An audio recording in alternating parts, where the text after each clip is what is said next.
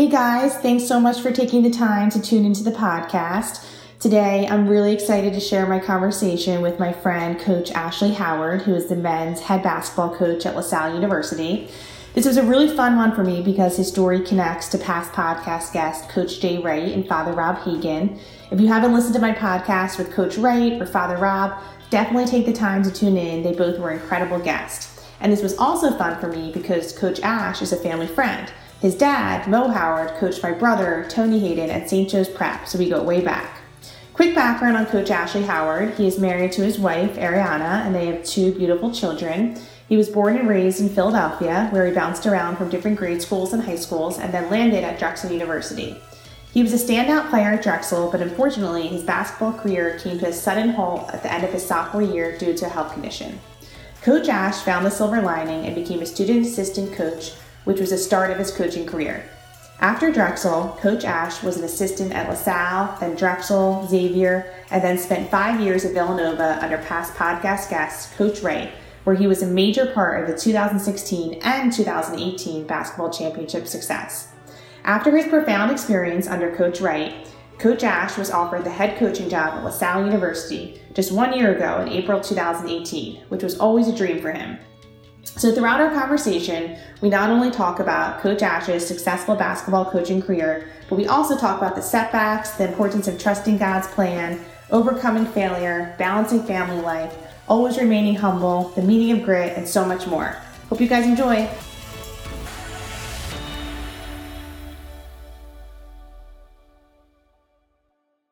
So Coach Howard, welcome to the podcast. Super excited to have you here. Thanks for having me, Steph. And like we were just talking about, I'm excited to share your story, but also it's cool how you connect to past podcast guests, such as Coach Wright and Father Rob, who we were just talking about. Yep. And then you also connect to my family. Absolutely. So I got to give a shout out to my brother, Tony, who connected us.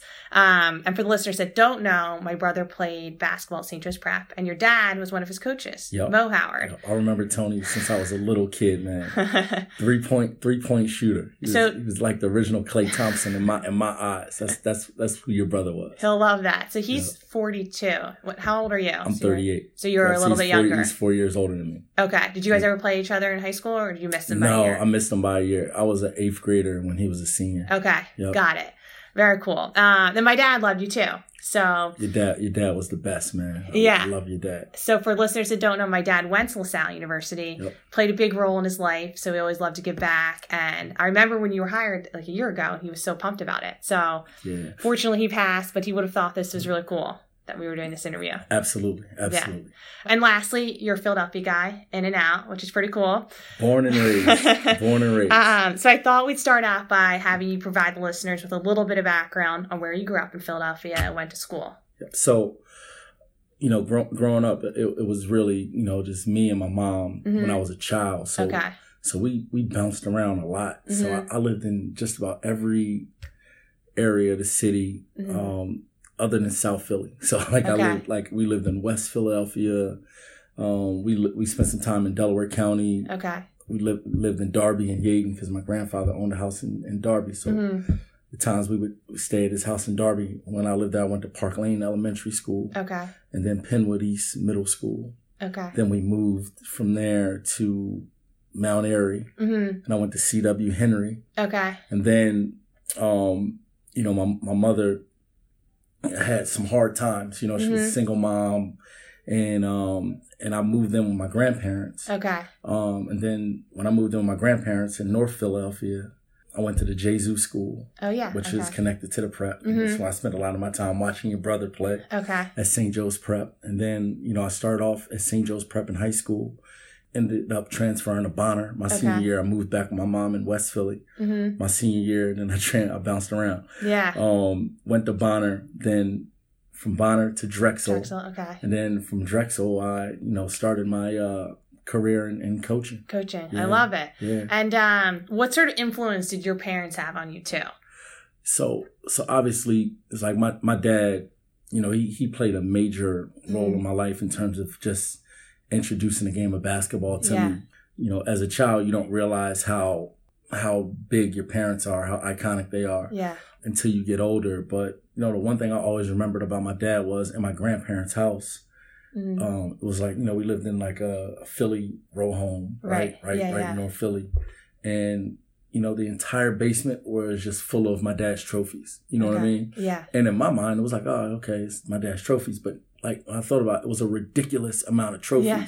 So he was famous. Yeah, it's like, so it's like, all right, like this dude is a big deal. Yeah. But as a kid, I'm just thinking, okay, all right, we have a basement full of trophies. All right, they're all my dad's trophies. Yeah. And when I was a kid, my whole thing was like, all right, I'm adding to the trophy collection. So like when I was a child growing up, it was, in terms of basketball, it was always, trying to excel so that I could add more trophies to the house. Right. And that was my perspective. So that was, that was my first like concept of trying to be great and excel at something. Okay. And basketball was very much like the fabric of my household. So, as a young child, it was always, I was always highly motivated in basketball. And so the listeners know your dad played at Maryland? My dad played at the University of Maryland. Okay. And then he played in the NBA too, right? In the NBA, played with Pistol Pete Maravich with the New Orleans Jazz.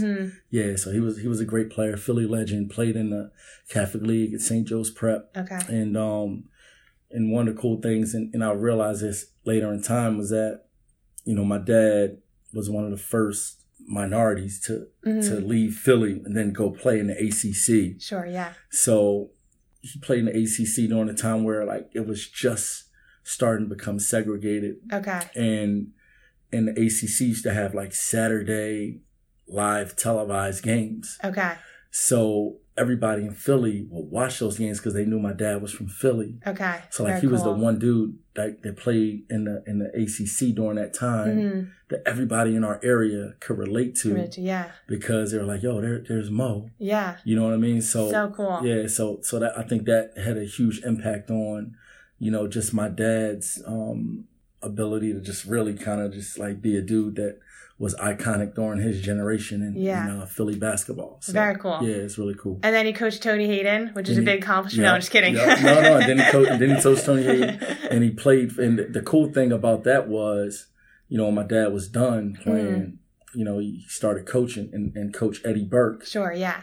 Was my dad's high school coach, who later became Tony's high school coach and my high school coach at the Prep. Yeah. My dad was, just helping Coach Burke out. Yeah. And I know Coach Burke and your dad went to LaSalle together. That's right. Yeah. My dad loved Coach Burke. Yeah. Right. So it's just cool how life always comes back full circle. Definitely. Yeah. And then we were just talking about your mom who passed in 2011. Yep. So what sort of influence did she have on you too growing up? Just watching my mom just get up every day, go to work, struggle to support me. As a child, there's certain things that really make an impact on your life. And just seeing, my mom just battle, being a single parent mom, at times like having battles with addiction right. and stuff like that. It made me very cognizant of the fact that I want something better. Right. Right. And my mom was my motivation. Like in basketball, like when I got old enough to kind of understand was when I was like, all right, my motivation was like, all right, I want to play ball. I want to help. I didn't want to be a burden on my mom. Okay. You know what I mean? Because there were times where, like, when I moved with my grandparents, I felt like, I was a burden on my mom. I may have been, because I was, I wasn't an angel when I was a kid. You know what I mean? Right. So, it was times where I felt like, you know what, man, I'm a burden. I never wanted to be a burden. Then I changed that mindset in terms of not wanting to be a burden. It's like, all right, if I can get a free scholarship to college, sure, yeah, my mom won't have to worry about me, right, in terms of supporting me and all those things. So everything that I did, just growing up was always just to kind of be, self-sufficient. And so you got a full ride to Drexel? I did. Okay. I did. And what year is that? 1999. Okay. And did you play there all 4 years or? I didn't. So, okay. So a huge part of my journey was I played my first 2 years. I was a starter as a sophomore. I was like the only returning starter. Okay. Going into my junior year, we had a coaching change, and I got diagnosed with a heart condition. Okay. Going into that year. Yeah. And all the time and energy that I put into the game of basketball. I remember my mom used to tell me, the only thing you care about is basketball. Because I would come home from school, grab my ball, go to the playground, play, come back, completely filthy and, time for dinner and then, study late nights, some nights. Okay. You know what I mean? Yeah. And my mom's whole thing was like, the only thing you care about is basketball. And she was right. Like, I invested my whole life in basketball and I'm trying to become the best player that I could be. Yeah. And, going into my junior year, I got it taken away from me. Right. Where I was told I'd never play again. And, that's really tough. Yeah, that was tough. It was tough. Yeah. But, it was one of those moments in my life where, I had to figure out what's next. We talk to our players about it all the time. Yeah. Like, eventually the ball's going to stop bouncing. And I heard that message so many times. Just as a kid, going to basketball camps and hearing guest speakers and, having, good coaches and mentors, like, eventually the ball's going to bounce. You got to have a plan B. Yeah. And, I was fortunate enough to have Bruiser Flint as our coach at Drexel at the time, and his assistant, Jeff Arnold, who was a longtime assistant at St. Joe's under Coach Martelli. Those guys were my mentors at that time. And they, they kind of directed me in the path of coaching. Okay. And, from that moment, it really became less about, me, because again, I didn't want people to look at me going through that difficult period of my life and say, like, "Oh man, this dude is a wreck. Yeah. This dude's this dude's walking around feeling sorry for." I just didn't want that to be my narrative. So I really just started channeling all of my energy to helping other people and coaching. And so, did you help Drexel's team? Yeah, so I was a student assistant. Okay. But even during that time, like, I started like training high school kids and coaching in the Sunny Hill League. Sure, yeah. Working different camps and events and stuff like that. Okay. Just trying to, be as immersed in that as I could. Yeah. It took my mind off not playing. I was still around the game. Right. And God works in mysterious ways. So by the grace of God, I was able to, just kind of position myself where, I was able to transition and become a college coach pretty good. Right. That's awesome. So you got hurt your sophomore year. Or your sophomore year? Okay. The end of my sophomore year. Transition all your energy into coaching. Yep. So you kind of had like a step ahead of other coaches, which was kind of a blessing too. Yeah, it was. Yeah. It was. Silver lining a little bit. Yep. Yeah. Yep. So right after college, you became an assistant. Yep. So you went to LaSalle, correct? Yep. Okay. Yep. And then you went to LaSalle for 4 years? Yep. I was at LaSalle for 4 years. And then Drexel for 2? Then I went back to Drexel for 4. I was at Drexel for 4. Okay. Yep. And then Xavier? Then Xavier for 1 year. 1 year? Okay. And then Villanova for 5. So you bounced around. Yeah. What you did as your kids, you're used to it a little bit. Yeah. Life as a coach. Yep. So would love for you to give advice to anyone that's tuning in who might just be starting in coaching. Or even college, graduating college seniors, and sort of what advice you would give to them, since you've been in that position a lot as an assistant coach. Well, I think that the biggest thing is you coach because you love the game, you love to help people, and that's the reason why you coach, right? You shouldn't coach because you think you're gonna make a lot of money. And I know it's easy for me to say that now because I'm a head coach, and I've been a part of some really successful teams, right? But I didn't get into coaching to make money. You know, it's like my first jobs in coaching. I didn't make money. You know what I mean? I was just, working guys out for like, $20 an hour. You know what I mean? And coaching volunteer teams and traveling and I loved it. Right. You know what I mean? Like, I enjoyed that more than having the stress of, coaching in like, high pressure, high intensity type situations. Like, I just enjoyed, watching kids develop and grow, and that's why you do it. And you stay true to that. And if you keep things in perspective that way, right. In this profession, like, in my opinion, like, things just happen for you. Right. As opposed to, doing things, with an ulterior motive, just do things out of the kindness of your heart. You know what I mean? Like, when I was coaching, even as a student assistant, like, I had no idea that I would end up being a Division I coach. Like, I would have been completely content with, like, being a high school coach and starting like a high school program. Yeah. And dealing with young people. Exactly. Like, that was, that was my mindset.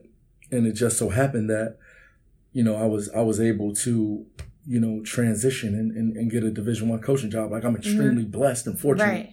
Like, it just fell on my lap that way. Definitely, yeah. But, that wasn't the plan at all. I had no idea. And then, so you spent 5 years at Villanova, right? So How did that opportunity come about? So and that was in 2013, I think? Yeah, 2013. Okay. So, I knew Coach Wright since I was in high school. He recruited me a little bit when he was at Hofstra. Okay. And we competed against Hofstra. When I was at Drexel. We were in the same conference. Right. So my first 2 years at Drexel, we played against Coach Wright. His teams were unbelievable. We had Speedy Claxton and Kid Norman Richardson, two guys who were two NBA players in America East at the time. And, they had a really good team. So Coach Wright and I were familiar with each other. Then he transitioned to Villanova. And Coach Wright it's funny, Coach Wright was one of Eddie Burke's assistant coaches at Drexel. Okay. Yeah. So during that time, when Coach Burke was an assistant at Drexel, I know my dad used to come and volunteer coach with them. So like they're, how Philly is, like everybody knows each other. It's small. It's a brotherhood in the basketball community. So Coach Wright and I knew each other, and because I was coaching in Philly, I was always around. I was always, in the same places at the same time, in the same gyms, recruiting. Catch Coach Wright at high school games. Like, he would see me, just kind of doing my thing. Right. Working for LaSalle and working for Drexel. Yeah. And I think he, I was a guy that didn't play for him. Didn't come up underneath his coaching tree, but a guy that he was comfortable with. Okay. He was familiar with because he knew me since I was a young kid. Right. And he followed me in my progression as a coach. Okay. And then when he had opportunities on his staff, like, he interviewed me before hiring me, but we developed that type of connection. Right. And then when it made sense for me to transition and there was an opportunity for me to join his staff, he offered me a job, and I was I was eager to accept it. Yeah, I love it. But I think it's interesting because everyone talks about 2016, 2018. But I know you guys got knocked out. Tournament, was it 2014, 2015, the second round? Yep. And so those were some tough times that people sometimes forget about. Yep. So can you talk about sort of why it's important to go through those sort of setbacks and how they make you stronger? Because it's all learning experiences. You know what I mean? Like, we all make mistakes. We learn from them. Yeah. In those first 2 years at Nova, when we lost in the second round, first game to UConn, who were the eventual national champs, and then the second game to NC State, they were two similar games where, we got in that moment and we didn't rely on the habits that we were trying to create all year. Right. And, we got in the most difficult situation, and I think the pressure of the situation got to a couple of our guys. And, we didn't play the normal team game that people grew accustomed to watching Villanova play. Right. And I think we learned from those games, right? Okay. I felt like, Arch and Daniel and Josh Hart and Chris Jenkins, those were the four guys that were a part of those games, that played in those games where we just kind of fell apart as a team. Yeah. When we got to that same situation in 2016 versus Iowa, going into that game, it was like, yo, this isn't happening.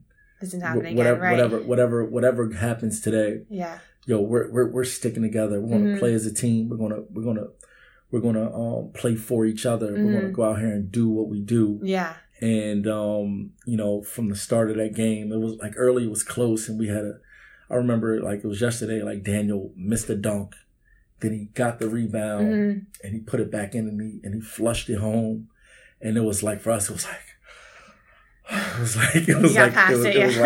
like a big sigh of relief. Just that one play, I felt like that one play kind of changed the momentum in that game, and like from that point, man, we just took off, and it was a great run. But the most important thing that I remember from that run was it was all about the team. Like even up until that last play, where Ryan, dropped the pass off to Chris Jenkins to hit the three. It was like most, 99% of the players in the country would have taken that shot. Right. Would have tried to get a shot off in that moment, because that's the moment that as children we all live for. Yeah, for sure. As a kid that's in the playground or in his driveway, just counting down the clock in the national championship game. I got the ball. Right. 3 seconds on the clock. 3, 2, 1. I make the shot. Yeah. Ryan stayed true to who he was as a leader. Yeah. On that team and just made the right play and dropped it off to Chris for the game winning three. So, yeah, that was cool. And when you win that way, it's easy for the team to be even more bought into the team concept. Right. The idea of being unselfish. Definitely. Making the right play for the team. Right. And it was an awesome moment, a great experience, and that actually I was very fortunate to be a part of that. Yeah, that brings me to in Coach Wright's book that I read. Yep. He talks about humility a lot, and he said after the 2016 championship game, and I think he probably did this in 2018 too, but he said to them, "Stay humble. Don't let this define you. Yep. This can't be the best thing you do in your life. It's just a basketball game. To everybody else, it's huge, but you've got to be a good man, a good husband, a good father. Don't forget that." Yep. So I thought that was pretty cool that he said that to them right away. Right away. Yeah. And it is like the combination of Coach Wright and Father Rob. Those two dudes are like they're like piggyback off each other all the time. And for the listeners too, just to remember that. So I've had Coach Wright, but I've also had Father Rob, who's the basketball chaplain. Yep. So definitely want to talk about the influence, he's had on your life. Yep. Because he's all about the humility too. Yeah, man. So Coach Wright is. It's we got Humble and Hungry here. I got my Humble and Hungry LaSalle wristbands from my Villanova people. They're going to be mad. They're going to say I stole it, but I did. Everybody steals everything that they get from somebody else. So I got my Humble and Hungry wristband on, but it's very real because you go through that experience and the world is telling you that you guys are the champs. You guys are on top of the world. You guys are. But then you go back with your family. When all that stuff settles down. Yeah. You're with your family. Right. When all that settles down, you got to go to the supermarket and shop. Mm-hmm. When all that settles down, you got to go back into your campus community. Right. And life goes on. Mm-hmm. Right. And if you walk around like I'm the champ. Right. It's like people look at you like, come on, man. Like, all right, that's over. Right. Right. Like what type of man are you? What type of person are you? How are you using that opportunity to now help other people? And it was really, it was profound that Coach in that moment, chose to make a very valuable teaching point, especially for him, his first national championship. And I know he's cool as the other side of the pillow. Right. But, for him to be able to, compartmentalize like his emotions in that moment and the excitement of winning his first national championship and use that as a teaching point was awesome. Definitely. Awesome. Yep. Now I want to get to your opportunity about how LaSalle came up right after 2018. Before I do that, I want to talk about your wife too, because I think balancing family must be a big thing being a coach because you guys are so busy. So how does that work? My wife is my rock, man. Is she the boss? She's the boss, without a doubt. But she is. And what is your wife's name? My wife's name is Ariana. Ariana, okay. Ariana, yep. So you guys have 2 kids? Yeah. Okay. Yeah. So my wife Ariana is her and I were great friends for a long time. And she knows me. She understands my profession. And it's not an easy profession. Right. Spend a lot of time away. And then when I'm home, a lot of times mentally I'm away because I'm sitting there, I'm present, but I'm thinking about our team. I'm thinking about recruiting. I'm thinking about how ways I need to elevate our program. Even as an assistant coach, a lot of times, like I'm home, but like my mind is on like recruiting and we just lost a game and like, what do I need to do to help our players? Yeah. So she goes through a lot just because regardless of where I'm at mentally, like she's always there to support me. Yeah. And I love her for it, man. She's a saint Ariana in our household. And how old are your 2 kids? Journey, our daughter is 4 years old. Okay. and our son Ace is 6 months. Oh, wow. Yeah. I love that. Yep. Good stuff. Yeah. Yeah. I actually, when I interviewed Coach Wright, he talked about his wife, Patty, and how she's his rock too. And he told a funny story about, I guess, in the very beginning when he was coaching maybe at Hofstra or even before, he got like in a fight with one of the fans. And after the game, Patty made him call the fan to apologize. Wow. So he was just like, she runs the show. Yeah. Which is great. And Ariana and Patty are very tight. So it's and this is the beautiful thing about our time in Nova. It's a family atmosphere. Yeah. And Miss Patty always would talk to Ariana just about, the lifestyle of being a coach's wife and, how you have to support your husband. And I think Ariana adopted some of those ways of Miss Patty of kind of learning how to put me in check and put things in perspective. Right. Also. Definitely, yeah. But we need it though, man, because, as coaches, we're used to, being the bosses and running the show. And at times we need to be told that we're wrong and that we're being egomaniacs at times, which we have to be at times. Okay. But without my wife, man, I don't know. I don't know where I'll be right now. Yeah, I love that. Yeah. So I want to talk about LaSalle because right after you guys won the 2018 championship, which is also very cool, you got the call from LaSalle. So how quickly did that happen? So, the process happened pretty quick. So the LaSalle job opened up during the weekend of the Elite Eight Sweet 16 weekend, like that Saturday. And I got a call that week that I was going to be a candidate for the job. Sure, yeah. And LaSalle was very respectful in terms of allowing me to go through the Final Four and, just going to, just finish the job with a clear mind.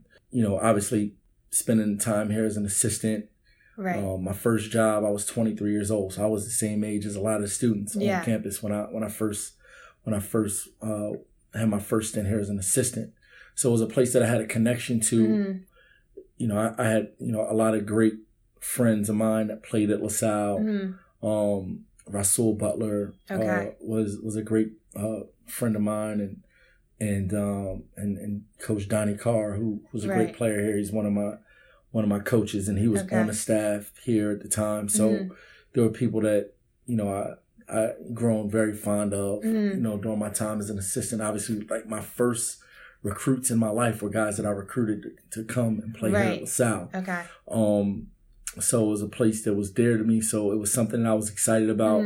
The opportunity to stay home and build this program up was an opportunity that I thought was an opportunity of a lifetime. Yeah. So I was very excited about it, even going into that week in San Antonio for the Final Four. So I remember being in San Antonio watching Michigan versus Loyola of Chicago. And Loyola of Chicago, small school in Chicago, making it to the Final Four. And I was thinking to myself, like, if Loyola Chicago can make it to the Final Four, why can't we at LaSalle? Like, why can't we, build something special like that here at LaSalle? And I know a lot of times the stars have to line up and you got to have a lot of good fortune on your side. But I think LaSalle was a place that has that type of potential. So when the opportunity presented itself in my eyes, it was something that I was going to go after aggressively. And I interviewed a couple of days after we won the national championship, and I was announced like a week later. Because you guys won on a Monday night, and then you go home, and the parade was that week, and then you transitioned right over. The parade was on Wednesday, and my interview was on Thursday. That's a lot to go through. And I think I was announced on Monday. Okay, wow. I had my interview on Monday. Yeah. So and I like what you said in the beginning of our conversation. We talk about if you have good intention behind what you're doing, things kind of fall into your lap, which I think is what happened with the head coaching job too. Yep. So you put in all the work, being an assistant for how many years? I guess it was 13 years. 13 years. Okay. Yeah.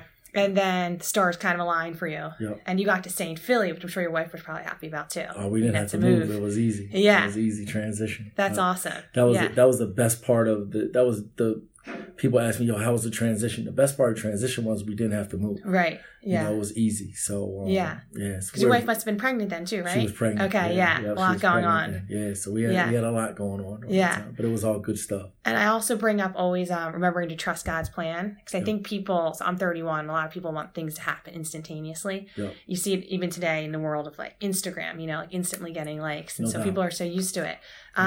But Father Rob in his podcast talked a lot about, you know, trusting in the unseen, believing in the unseen, and that'll get you places. So even, so I think it's kind of cool. So you trusted for all those 13 years, and then LaSalle happened, which is great. And Father Rob has a scripture where it says, "Blessed are those who believe in what they cannot see." Mm-hmm. Right? Right. And see what you believe, and then become what you see. Right. And that was I think that was our the homily that he did before we played Kansas. Okay.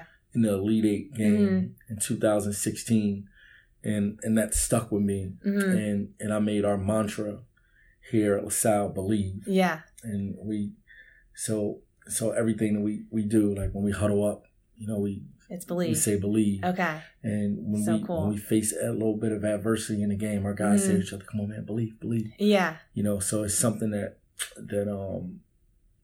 that's something that I've taken from Father Rob. Right. And it's true. It's, you know, you go through life, and everybody right now is all about instant gratification. Right. And when you're a coach and you're building a team, it's more about the process. Yeah. And you can't judge your team based on wins and losses early on. You got to judge them based on, are we getting better? Do we understand, what our core values are? Are we living our core values every day?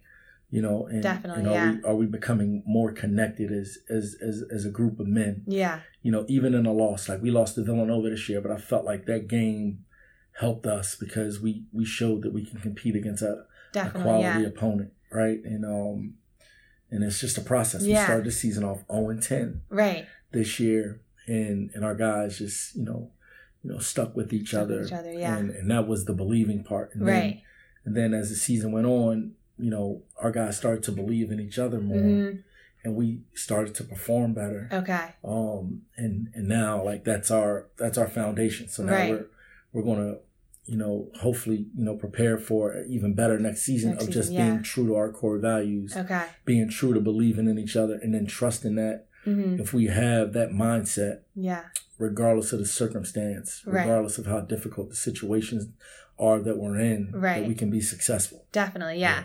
So I want to talk about also, because when you got the job 1 year ago, you became the CEO almost of the company, which is kind of cool. And then, it's very entrepreneurial is what I think, which is kind of cool. It is. And a lot of people I've interviewed that are entrepreneurs typically are 5, 10, sometimes even 20 years into their company, but they always, whenever I interview them, they always talk about that first year and how, what a learning experience that was, and how there's so many highs, so many lows. So I think it's kind of cool as I'm talking to you literally in that first year.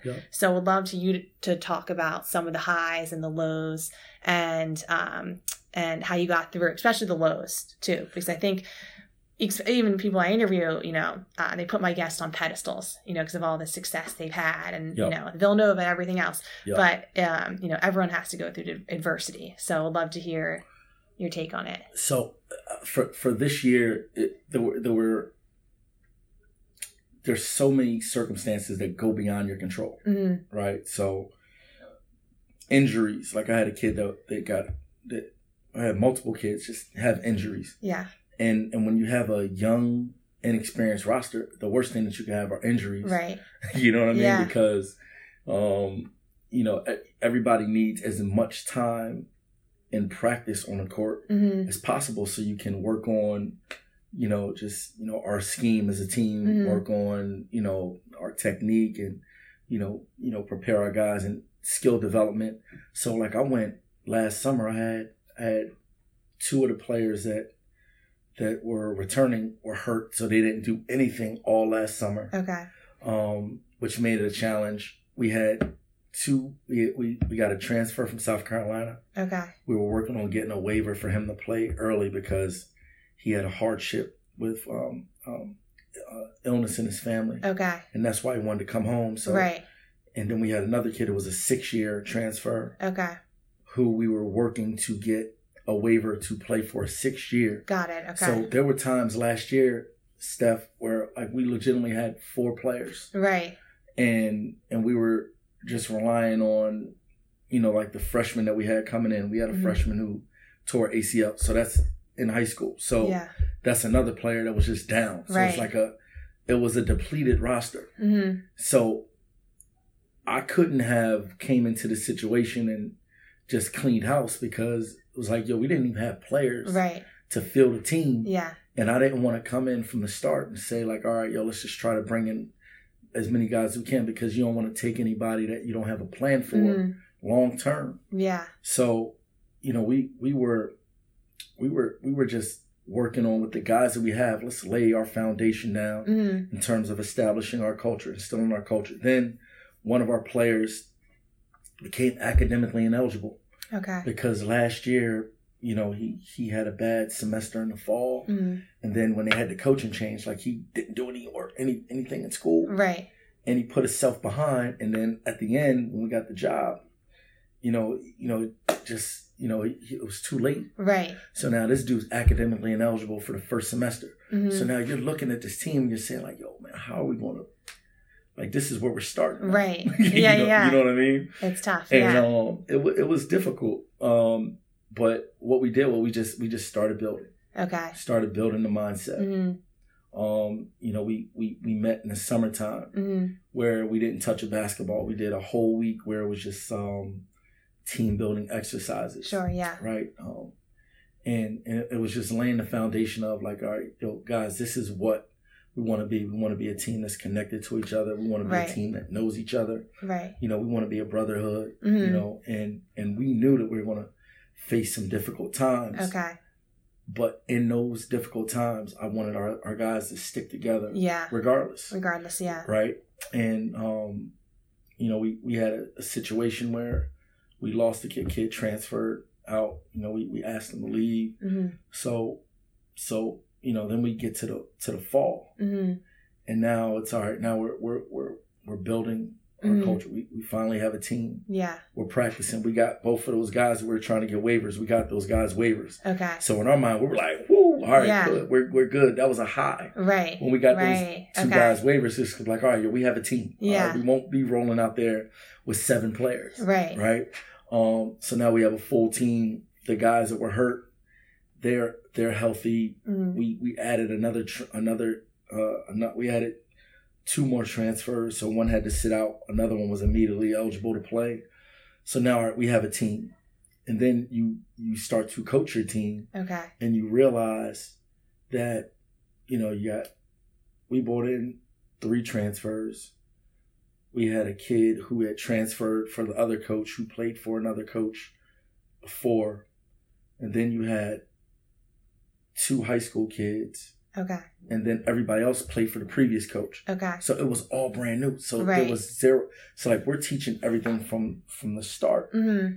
And, all of my coaches were new because I didn't bring anybody with me from Villanova. Right. Okay. You know what I mean? So there was nobody that really understood me because my first year as a head coach. I'm learning myself. So it was brand new for everybody. Yeah. Right.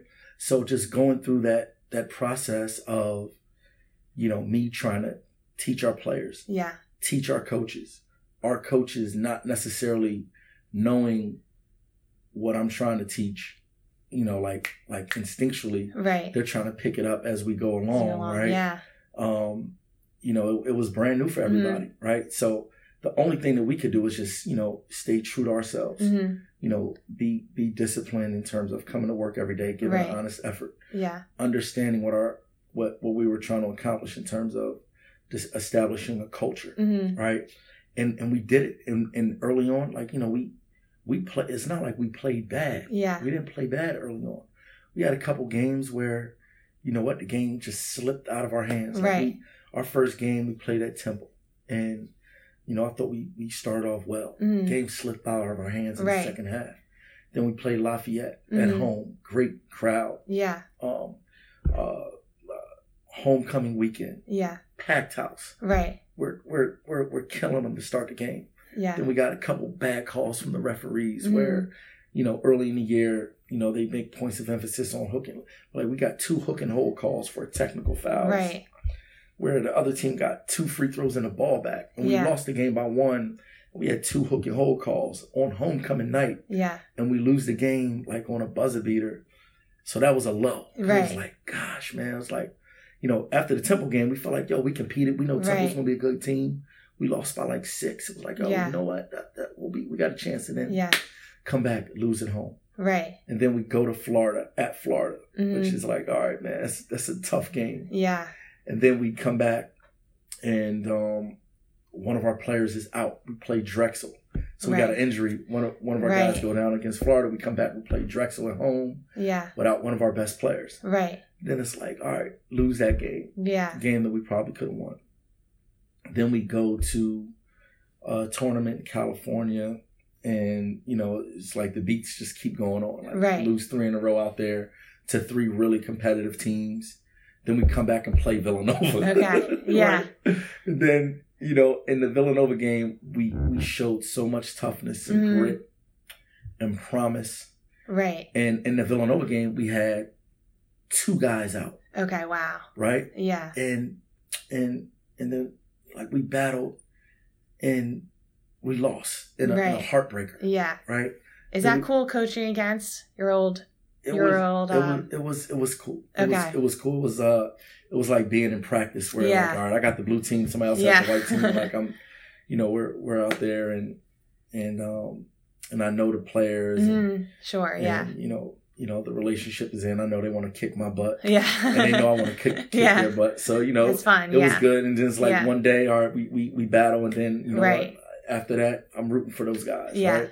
And that's how it is in the Big 5. Yeah. But then, after the Villanova game, we come back, we play Bucknell, who was a great team. Like Bucknell, their best player is going to Kentucky next year. Wow. So it's like, now we get smoked by Bucknell. Yeah. We still have players out. Yeah. Then we lose to Penn.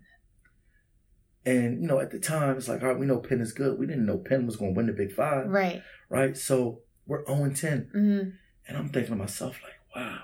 It's like up, peaks and valleys, and valleys. Let's just stay true to who we are. Let's just keep getting better. Right. And when you're in the position as a head coach, CEO, you have to figure out how to get it done. Right. Right? Yeah. Can't make excuses like nobody's trying to take a loss ever. Yeah. Right? So my thing is, all right, I understand that we won't be great, but like, let's keep getting better. Right. And I felt like we were getting better. And then, the Bucknell Penn, I questions like, I don't want to lose these guys. Right. But luckily for us, we had a gap in between Penn and our next game, which was Alabama A&M. And I said, we're just not in great condition. We got to get in shape. And I think our players will attest to this. Like that time in between those 2 games, we were like the cross country team. We were like the South cross country team. Yeah. And we did a lot of running, we did a lot of conditioning. Right. And I felt like that helped us. And then we played in a tournament in Atlantic City. And we won our first game versus Alabama A&M. Awesome, yeah. And then we came back and beat Towson, so we won 2 games in a row. Right. So we had a little momentum. Yeah, for sure. Then we went up to UMass. Yeah. To start conference play and won at UMass. Okay. So it was like, all right. Things are picking up. Yeah. Things are turning over. But if we would have completely fell apart during that 0-10 stretch, there's no way that our guys are able to, turn it around. Right. And then the rest of the season was all conference play. Right. And we have a very competitive conference. A lot of great coaches, a lot of talented young teams. Definitely, yeah. And we finished our season, 1 game below 500. Okay. And even in conference play, like we had a lot of games that could have went either way. Yeah. That are all games that you just learn from. Right. And you know, it was a great experience. Yeah. Man. It was great to go through in year one where I felt like, all right, we start off shaky. And then we kind of salvaged everything. Yeah. In the end, you know? Yeah. I'm happy you shared that too, because I think a lot of people forget that, you know, during that first year, everyone goes through that adversity too. And you mentioned the word grit too. I always actually bring up Angela Duckworth's book, Grit, The Power of Passion, Perseverance. Yep. So what does that word mean to you too, as a head coach in the first year, trying to figure things out? It's just developing mental toughness. Okay. And a mindset that I won't be denied. Right. You know what I mean? Yeah. And that to me, in my opinion, that's grit. Like regardless of what you're facing, just battling it, going through it, and overcoming it. Okay. And I feel like once you go through some adversity, where you know you're the odds are stacked up against you, and you're able to battle it and overcome it. Yeah. I think it develops a mindset. And people who go through that, I think they develop the grit. Exactly. That helps them, you know, just move forward. Move forward, right. You know? And then has faith played a big part in your life too? Huge, yeah. Huge. Because without faith, like that's your foundation, you know? So, and that's where Father Rob was so valuable for me, because he always kept things in perspective through our faith, and everything that we do in life, especially as coaches. Yeah. We most of the time we're doing it for other people. Okay. And people look at college coaches and they think, oh man, these guys, they get paid a lot of money. But like it's like at the end of the day, like it's like we can't control that. Right. You know what I mean? The only thing that we can control is our actions and how we live. Yeah. And especially from my perspective and the men that I've been around, the coaches I've been around, like those guys are very motivated just by helping other people. Yeah. And that comes from your faith. That comes from understanding that we're all in these positions for a reason. God put us in these positions. How are we living our lives through Christ? And it's through helping people. Helping people, yeah. You know, and we just use basketball as the avenue to do it. For sure. You know? And so I want to do some rapid fire questions, which I always end with, which are fun. Let's do it. So when you think of the word success, who do you think of? And it can be more than one person. I think of my grandfather. Okay. Eddie Howard. And my grandfather was a janitor at Pep Boys corporate office. And he just took pride in having the cleanest building. Right. When the fall comes and the leaves, you know, fall all over the property, make sure that, you know, the grounds are spotless. There's not a leaf to be seen. Yeah. When it snows, you know, there's a path for people to walk up and down the grounds. That path is salted. And when I think of success, I think of him because he taught me work ethic, and he taught me, you know, the value of finding success in little things. Right. Right. Exactly. So when I think of success, that's what I love that. Yeah. And what advice would you give to your 30-year-old self? I'm 31, so it's always sort of a selfish question on my part. You're 38? Yeah. Okay. Yeah. The advice that I would give to my 30-year-old self is to invest. It's never too early to invest in yourself. Okay. You know, like everything that you're doing, you're investing in your future. Yeah. You know what I mean? Through, you know, whether it's, you know, physically, financially, spiritually. Yeah. It's like everything you do, you know, you're making an investment in yourself. The company you keep, the people that you surround yourself around, like those people are going to impact, you know, who you become. Yeah. You know, I like that a lot. Yep. And then if you could give one book to every person, what would it be? This stumps some people, so it's okay. I would give Tony Dungy. Okay. Uncommon Life. Okay. And that's a book that I carry with me all the time. It's a daily read, and it comes with a story that he uses to just reference whatever scripture of the day that he has, and it's a book that I swear by. So, I'll put that in the show notes too. Yep. So Coach Ash, I'm excited for you. So you're going to your second year. Yep. We're in May right now, so I'm really excited. I'll be cheering for you in October. And then where can everyone follow you in LaSalle basketball? So you can follow LaSalle basketball on Twitter and Instagram at LaSalle MBB. And you can follow me on Instagram at Coach Ash 5. Nice. And on Twitter at Coach Ash Howard. And I'll include it in the show notes too. All right. Thanks. High five. Thanks, that was good. Appreciate it. That was great. Hi, everybody. Thank you so very much for taking the time to listen to High Five Success Stories. To learn more about the podcast, feel free to follow me on Instagram. My handle is at High Five Success, or on Facebook, you can like High Five Success Stories with Steph Hayden. Or I'm also on Twitter. My handle is at High Five Hayden. And lastly, you can subscribe to the newsletter on my website, www.stephhayden.com. And if you get a second, I would really appreciate it if you could rate the podcast on iTunes. Thanks so much.